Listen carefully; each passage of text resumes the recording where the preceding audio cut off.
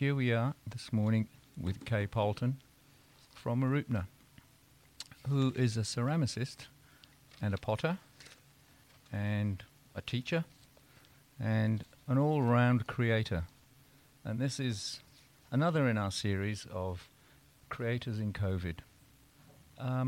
So I might start, Kaye, by asking, how's it been for you over the past 6 months or so during this strange time?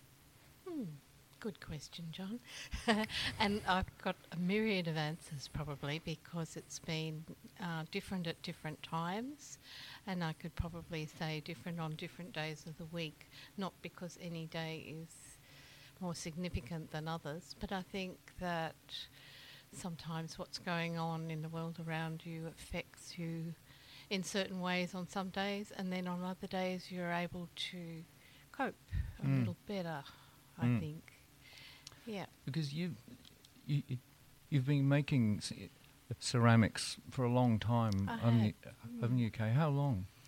Well, I started in the late 70s, really, but at that time I had small children, so it was a very in between changing nappies and running around the yard looking after small children.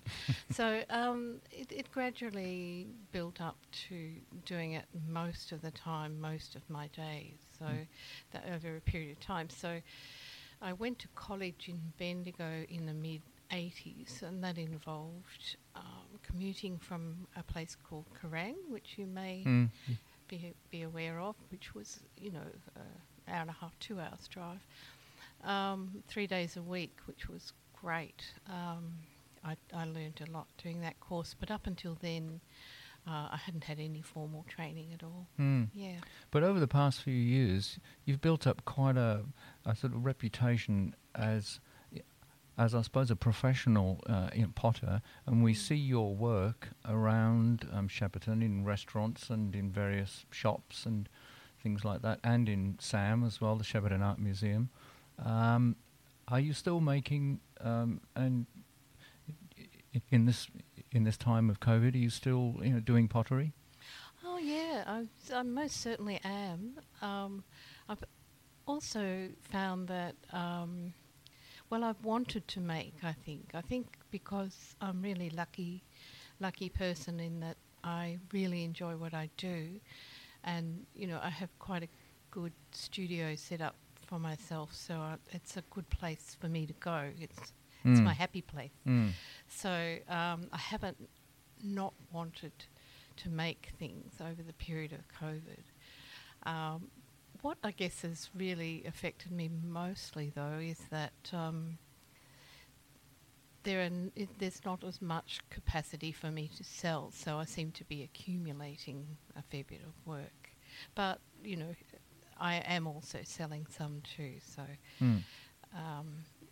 because I'm sure you can imagine when you're making things, you want them to go somewhere, you want them to have a home. You don't really want to put them in a box. And of course.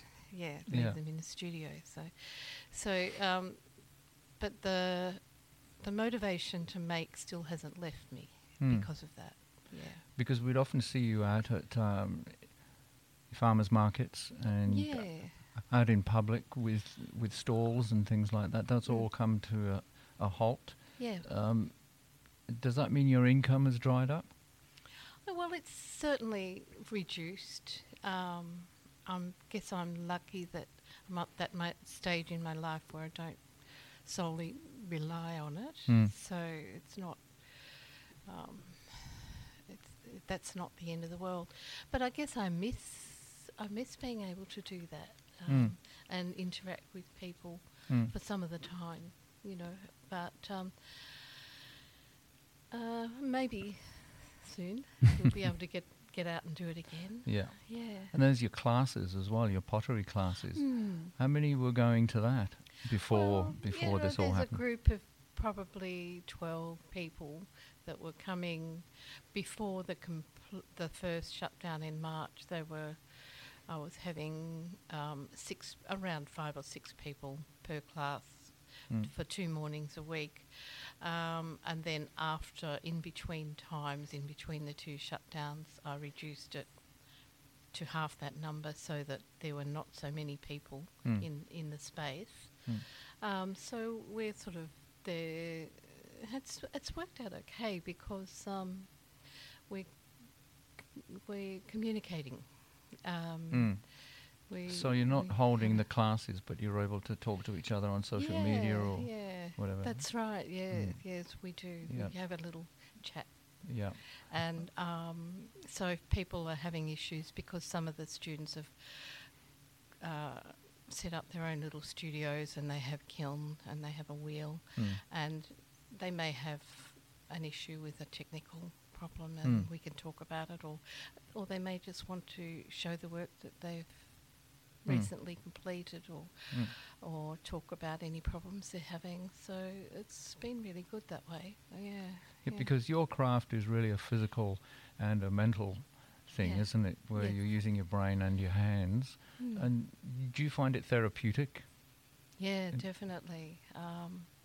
And there are a lot of different things that you do to create a piece of ceramic artwork. And for me, throwing on the wheel, I guess, is what I do the most. I guess, in creating. But I do make sculptures too. I was working on the previous weekend, on a large sculpture which I hadn't done for a long time, and I really enjoyed the process. But this morning I spent a couple of hours throwing mugs, and I really loved that too. So it's repetitive. It's you can go into a bit of a trance-like state while you're doing it. So it's really a good thing to do, I think. Quite good for the soul. Yeah. And do you treat your working day as a working day, or does it just take you by the mood? Most days I'm doing something to do with ceramics, and I don't think I keep definite hours, though. I may start at 10 or I might start at 8. It depends on, other things that I might have to do or feel that I have to do. But there aren't many days where I don't spend any time at all in my workshop. Yeah, it's where I usually end up being, even if it's only for a short time. Yeah. But most days I'd be out there for at least 5 hours, probably. Fantastic. Yeah. And have people contacted you at all for commissions or anything like that? Yes, I do get those. I had one recently, which was the big sculpture I was working on the weekend. They do. And this situation forced us to, or encouraged us, I probably should say, to set up a website, which we hadn't done before, something we'd been talking about that we should do. Yeah, this is for your pottery group? Yeah, this is for my pottery business. Oh, right. And what's the website called? It's called kayepoultonceramics.com.au. Oh, great. We're going to have a look at that. Yeah, thank you. Yeah. And have you got any things in the pipeline that you're looking forward to? Always looking forward, but there's nothing sort of drastically earth-shattering changing, but I think things just develop as you go along. And one thing about not being able to hold classes and not being able to visit and have visitors has meant that I've had more time to spend in the studio, and so I have been sort of working on, and it's a natural thing really, of just advancing forms, changing forms slightly, and playing a little bit with shape. Yes. Yeah. So your technique. You're practicing technique that. And ideas for how forms can be slightly different. So have you been holding any Zoom classes or anything like that? I've done. It wasn't so much Zoom, but it was a class with Sam back in April, I think it was. Yeah, which was a teaching class for people who might like to try something at home, and so it was tailored to people. Mm. Something that they could do. Mm. Yeah. Yeah, because I was thinking of that for people at home during this period who are looking for something creative or something different to do, it would be quite a fun thing to do, wouldn't it? Yeah, it is. Pottery. Is it easy to start? I think if you're happy to accept that it's not going to look like something you're going to buy in the shop straight off, you can do so many things without using equipment like a pottery wheel. You know, it's so possible. just your hands. Yeah, just use your hands. Yeah, I've had a friend lately approach me. She lives on a farm, and she said, well, she's surrounded by clay, and she and the children got together and made things out of the clay that surrounds them. Oh, I and see. We tried firing them to see what would happen, and they successfully fired. So it just goes to show how sometimes these things force you to try something different. So she's very excited. Oh, that's great. So you can actually just find clay Yes. in your backyard or wherever. If you're on a clay soil, Yes. you can use that. You don't have to buy it from a shop. Well, it'll be different. It may behave differently. This clay fired to quite a brick red colour, like a terracotta.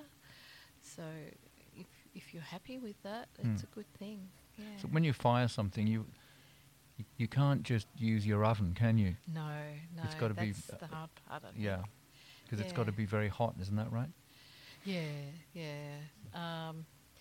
Much hotter than a normal oven. It is possible to fire things in a hole in the ground.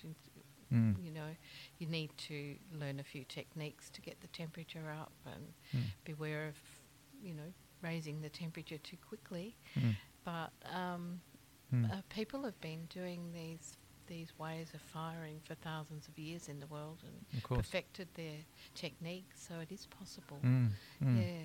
If anyone wants to get started, or if they have an idea that they'd like to try out, what's the best way to get going? Is there a website or somewhere, or would your website be helpful? Well, they're welcome to contact me through the website for sure. But there is so much online on basic learning techniques for using clay, which is quite accessible. Little YouTube videos and things, and so I suppose accessing a kiln is the hardest part for most people. Of course, yeah.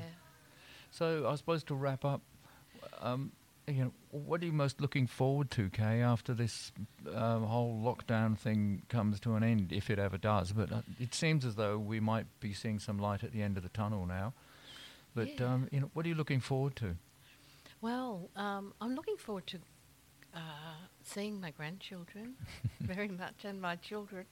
That would be very nice. That's not part of work, but I'm also looking forward to being able to pack up my work and take it around to galleries and shops and deliver it and get it out of my shed. And otherwise, I'm definitely looking forward to seeing my students again. That will be great. Having them back. And otherwise keeping on making things. That's what I like to do. Of course. Well, thanks very much, Kaye. It's been wonderful talking John. to you. Yeah. And all the best over the next 6 months. And we look forward to seeing you out and about at village markets and at the new SAM as well. Oh, yes. Looking forward to that very much. Yeah. Fantastic. Thanks, Kaye. Okay. Thank you, John.